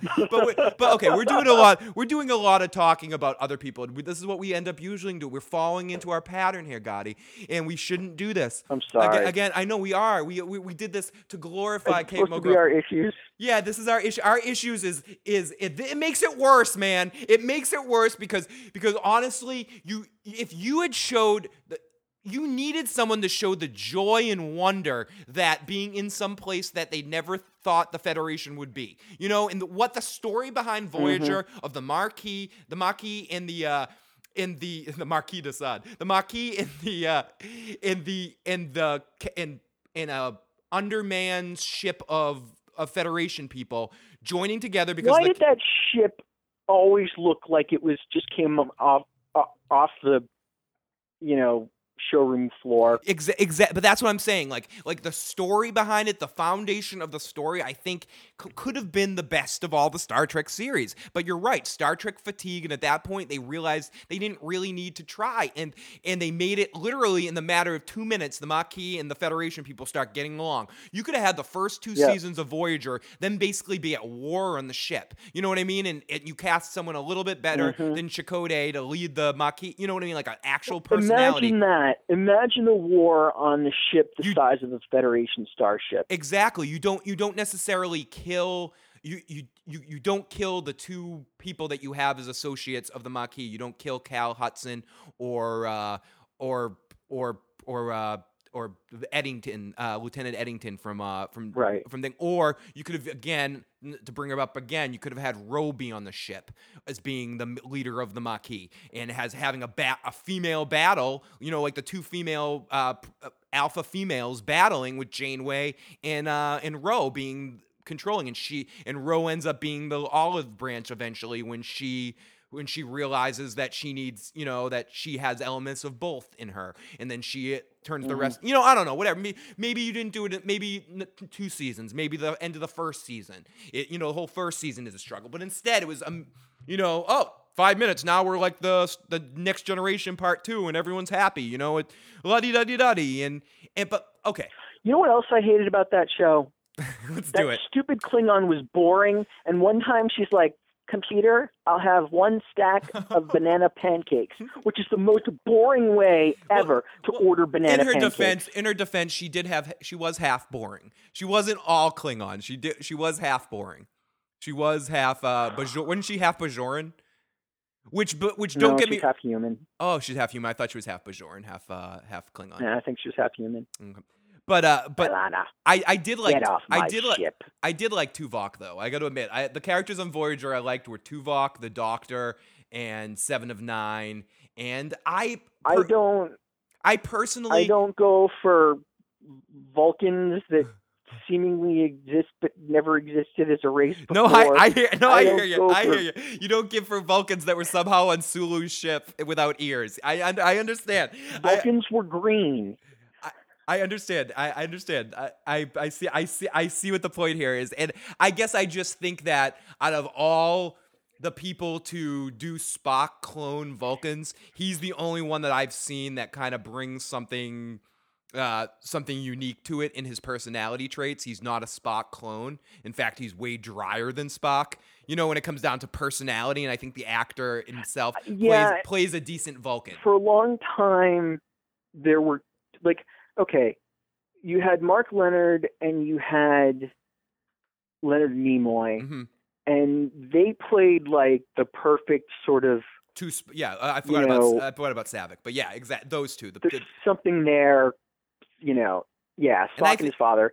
There's something there that will, gives you a sense of Vulcan life. Okay, Vulcans are more complex than just being logical, and then you go to Vulcan for Amok Time, and you find out that Vulcans can be scheming. Yeah, and then you go to you got the Holosuite episode of Deep Space Nine, the baseball Holosuite episode, where you find out that a Vulcan has a sort of bit problem with that Sisko has a problem with a Vulcan because he finds Vulcans ridiculously egotistical and talking down to humans. So he got into a fist fight with one in a bar when he was 18 years old, and now this guy's held it over his career, his whole career. He sends him like emails about his accolades. Oh, you won the Christopher Pike gold star. I won 7. Sisko. Oh, and you get to find that Vulcans have a little bit more of an ego than obviously put on. But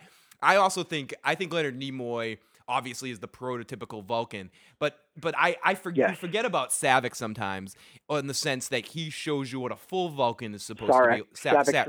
Savick is Kirstie Alley. Savick's from Sex and the City. Is she? No, isn't Savick? No, she's not. Isn't that? No, Savick was. I'm sorry. Savick was Kirstie Alley, and then she was supposed to come back, but then she was replaced with the chick from Second. Yeah, what's her face? Yeah, what's her face is in 3 and 4 playing the character. Yeah, I know exactly what you're talking about. I'm very sexy. Oh no!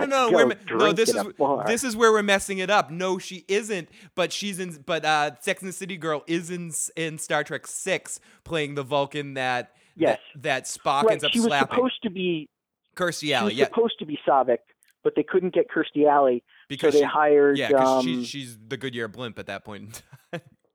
Because Kirstie Alley is in her post Scientology life, so doesn't believe it. That's why she wasn't on Frasier. That's why she didn't guest star in Frasier, because she said her Scientology doesn't allow her to agree with the psychology.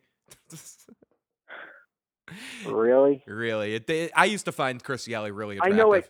I got to admit, when I went to see Rathacon with you the Surf Theater. I believe it was with you, but I know it was in the Surf Theater. I had a very It might well have been. I had a very early young boy crush on Kirstie Alley in that movie. I thought she was the sexiest Vulcan I ever. couldn't take my eyes off her. I mean, she just has this I thought she was the most beautiful. Her eyes, and she just had those hypnotizing like green blue eyes that just made, I think they're green, that just made you like you had to pay attention to her.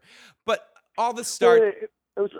Oh no, it was what were you Linda gonna say? Carter. I mean, it was like Linda Carter. Yeah, I had a Linda Boy Carter crush was on my her, other too. one. Me too. Linda Carter. I had my first sexual fantasy about Wonder Woman. About like I can't. The dream was involving Wonder Woman's boobs and me laying in them, and that's all I could imagine was laying in her boobs and looking at her face. That was my first sexual desire. I didn't know what else was going on. I just wanted to lay on Wonder Woman's boobs and look in her face because I thought she was the prettiest girl in the world. I was like, she's so pretty. And Dolly Parton too. As a young kid, I had a crush on Dolly Parton. Not because of the boobs. Not because of the boobs. I mean, pretty. Dolly Parton was so pretty in 9 to 5. Dolly Parton is just delightful, and I loved her in that movie. She was so pretty in that movie. Odd that I would watch a Jane Fonda movie, but your politics change after 20 years. You were a different person back then. Okay, so all this conversation we're talking about how Voyager is probably my least favorite of all the Star Trek series, and I think a lot of it has to do with, because I think I like the last couple of good episodes or last couple of good seasons of that show that should remain nameless better than Voyager. I have to say that. I think I like, and I'm going by one episode that I saw. I have yet to watch all of Enterprise. I'll say, I said the word. Ooh, Voldemort exists. I said the word. I never made it past the theme song in the first episode of Enterprise. And Alan made me watch the Brent Spiner story arc on Enterprise, which I enjoyed, and I was like, oh, I like this. And so I kind of meant to. I kind of meant to go back and watch it. I just thought to myself, and you can. I'm sorry, I interrupted. No, it's okay. Just that, I'm like, they're doing Nooney and Sung.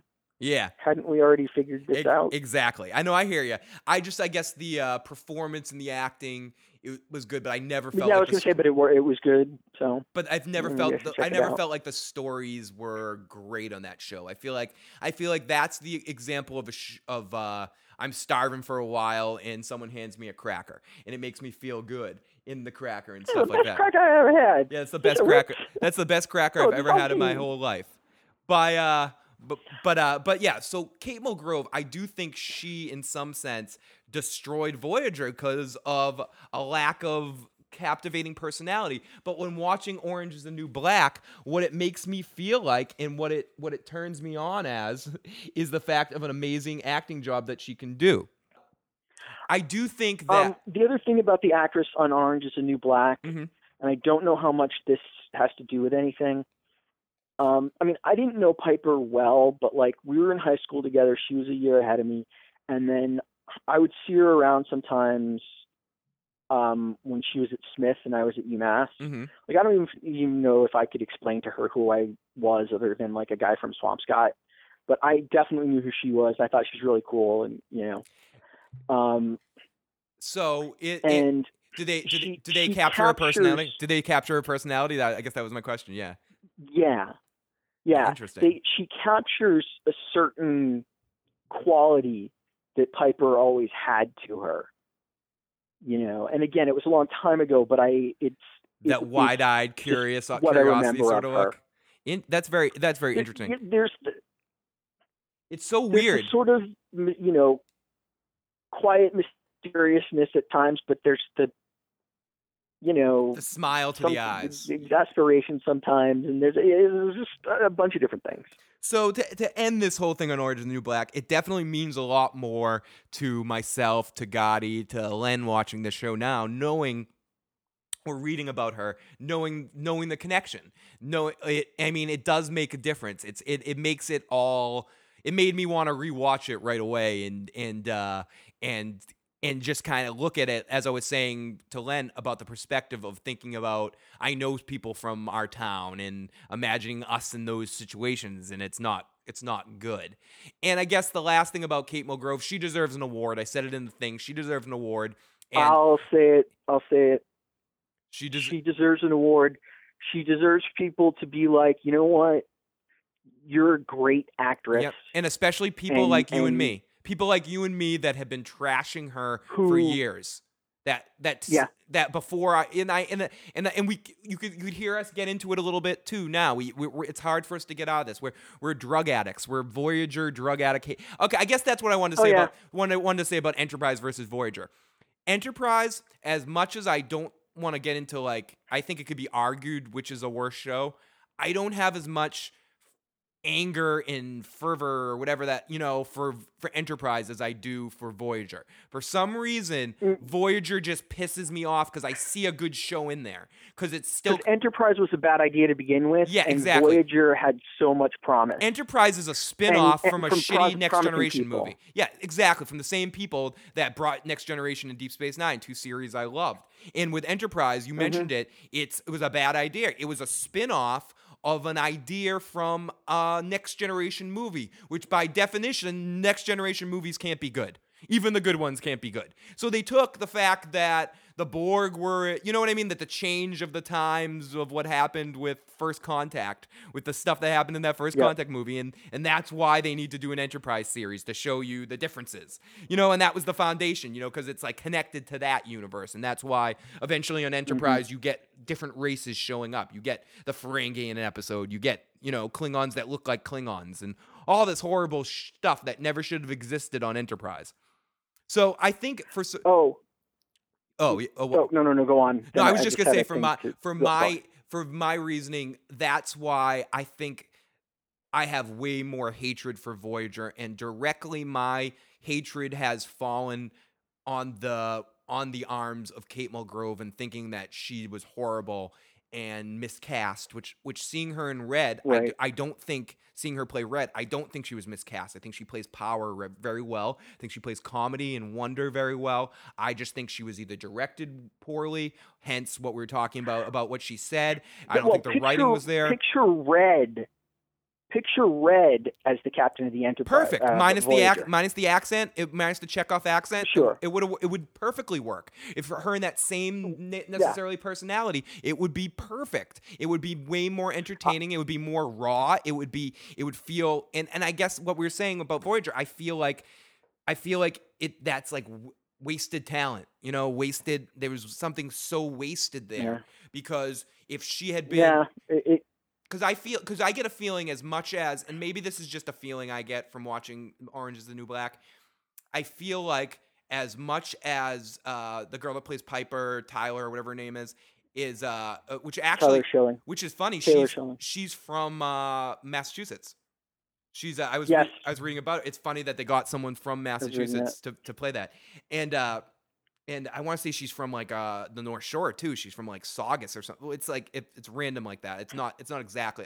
Begins with an S. It might be like I don't know if it's on the Shrewsbury. Yeah, something like that. But I feel like the Stoughton. I don't know. Stoughton. Yeah, it is Stoughton. I get the feeling that the cast gets their cues from Kate Mulgrove. You just get a feeling like she's not just because of the way they play in the cast. It's just I don't know. It's hard to explain, and it's just the way they all like act when they're with her in a scene. I feel like she sets the standard that they're all like, oh. Well, did you ever see a good performance of Gypsy? Yeah, no, absolutely. Mama's the one who sets the tone. Yeah, absolutely, and I think that's the case. Ethel Merman. Exactly. There you go. She's the mom, and it's beyond that she's also obviously the oldest actress working on the show, and the one that's been in the business the longest. I don't know if she looks younger than Yoga Jones, who looks like Edie Falco's older sister with those eyes and stuff. Sure, I thought she looked like something terrible happened to Sandy Duncan, but it's same difference. Well, we'll wrap this up a little bit. We'll touch base a little bit later, especially before season 2 of Orange is the New Black. Could I just say, say one quick thing? Yeah, absolutely. about Orange is the New Black. I this is an experience that I've had that I don't think a lot of people do. So it's really interesting. Is that forget the show and the book. I remember my reaction to finding out this was happening. That is a good thing. I remember when you and Len mentioned all that and we got into all this about it happening. I don't have an exact memory of this happening, but I have a memory, like I have a faint memory of my mother and grandmother talking about it, like having like passing references. Must have made the papers, reporter. The reporter. So I have a memory of them referring to it at dinner or something like that, talking about. Well, especially because she was a year, connected with you, ahead of me. and oh my God, So I can't believe this girl's going to jail, like something to that effect. Yeah. I just remember just the shock that I felt, and to bring like something to that, like that, to a dramatic, comedy. Comedy, yeah. Show or a book is really something of an experience, especially when it's very good. The other thing is I sometime when I call in, I can do some of my interesting trivia that I've remembered again about the Bionic Woman and oh no, I'm definitely $1 Million Man and I'm Wonder Woman. definitely interested in getting into that. I want to do a once I get into the Breaking Bad thing and I'm doing more direct, like this show ended up indirectly being all about Orange is the New Black. So I like the idea of doing episodes about very specific subjects in the coming year over the winter and stuff. And I'd love to do a classic television show where you and I can talk about a lot of classic shows like Dennis the Menace, The Brady Bunch, the Happy Days, the $6 Million Man. Like I'm just naming a few. Quantum Leap. We mentioned Quantum Leap today. Do you want a piece of trivia? Yeah, let's leave us with a piece of trivia here. I'm going to leave with a piece of trivia, and then I will leave. Yeah, then I'm going to do my last call, and this is here. We'll start it off here. This is Gadi's final issue of the day. A little piece of trivia for you. My final issue of the day, a little piece of TV, or not quite TV trivia. I don't remember the exact date, so let's say May 17th, 1939. That's a good date. A comic strip in the United States called Dennis the Menace premiered that day, and it was a really big hit. People loved it, and it kept going for decades and decades and decades, and we still have it today. Interesting. Now, I got May 17th. What? Oh. No, and that 1939 in Great Britain, a comic strip completely different called Dennis the Menace premiered. And it was a great big hit, and it's still going until this very day. Now, two completely different. Is it the same concept? No. No. It's two completely different strips. Interesting. Debuted on the same day. Two different countries. I guess if you do have 1,000 monkeys typing random words, eventually you will get Hamlet. Eventually you will get words, my friend. Thank you, Gadi. Either shit or Shakespeare. You're welcome. Shakespeare. Thank you for calling and appreciate it. Talk to you soon. Take care.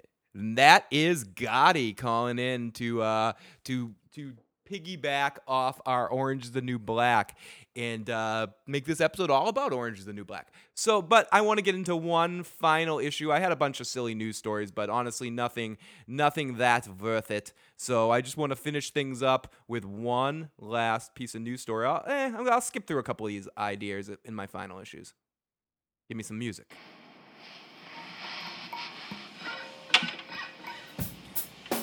Jake the Snake Roberts, former WWE star, is making a comeback. I don't care about that. More Florida people doing horrible things. But what my final issue is, guy tries to steal $163,000 worth of beef. That's another news story now. Hugh Jackman's Wolverine came out this week. 15 workers missing in Florida, but they're all probably just stupid and forget what they were all. A woman wants $1 million for slipping on nutshells.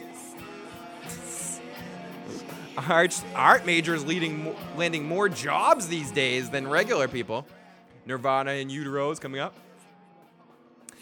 with a CD release. Oh, God. I forgot about this. The worst places to be naked. Oh, God, I'll do that next week. But here's my final issue. Another news story came out over the last couple of days about the Nintendo Wii U and how little they sold in the last quarter, 160,000 units. Oh, God. Oh, my God. Last week, we trashed the Wii U for selling no units, too. But this week, because we actually have the numbers behind it, let's trash them again, even though no products have come out in between then and now to change the marketplace. So you're telling me if we do nothing, nothing's going to happen. Nintendo has already stated, I talked with Gadi about this, 4 weeks ago, when they were first discussing this crap. Can we stop trying to bash Nintendo and predict doom from the Mario and his friends? Guess what, people? Again, I'm going to say this in the most simple terms possible. Nintendo is not going anywhere. Wii U is not going anywhere. The games for Wii U have not even effing come out yet. Wait with your freaking hate. Stop jumping on board the hate train because you think it's a comfy seat and ride that's going to get your ass out to the West Coast because Amtrak fucked you and screwed your pooch. Sorry, I'm really, really angry. I've been trying to watch my language and be more polite to others, but I can't do it anymore because people keep bashing this goddamn Nintendo stuff. And I have a Wii U, I love a Wii U, and I can't wait for the fucking games to come out. When the games come out, if they still suck and they sell horrible amounts of units, then let's get back to this. Let's not every week come up with another story about how Nintendo sucks, Nintendo sucks, Nintendo sucks, oh, Nintendo doom, gloom, doom, gloom, doom. No, shut up! God. I'd like to thank Len Kaplan for calling in this week. I'd like to thank Gadi for joining me for the second half of the show. We got a long issues program this week, but that's cool. I like the long shows. I like it when it's long. Check out my stuff. Check out my website, issuesprogram.com. Follow me on Twitter at IGotIssuesMan. Search on Facebook under The Issues Guy. Search my good friend John C. Riley's Jace Down Studios on Facebook and on YouTube. Check out Structure Gaming for some 1 vs. 1 videos to see me in some video game competition videos. And also, what else can you check out before I play the promo at the end here again? Check out all my stuff. Check out my YouTube page, Issues Program, or Issues Radio Program. I said on Facebook. You can call or text 24 hours a day, 7 days a week, 781-990-8509 with whatever's on your mind. And I will see you guys next week at some point. Next week's a difficult week, so we'll see. No, I will be back next week. Later, guys.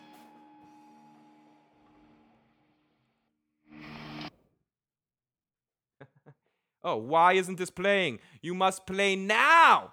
Get ready to get your nerd on. Kick the week off right with games, gadgets, and general geekery from the ladies of the Electric Sisterhood. On Tuesdays, get your pop culture news and reviews with a pure Bostonian perspective on the Boston Bastard Brigade. Geek Aggro is coming at you on Wednesdays to fill what's left of your cerebral cortex with the hottest beats to get you on your feet. Then on Thursdays, you have me, Phil the Issues Guy, presenting the live issues program. It's going down each week, only in the land of Ash. Nerdcore at its finest.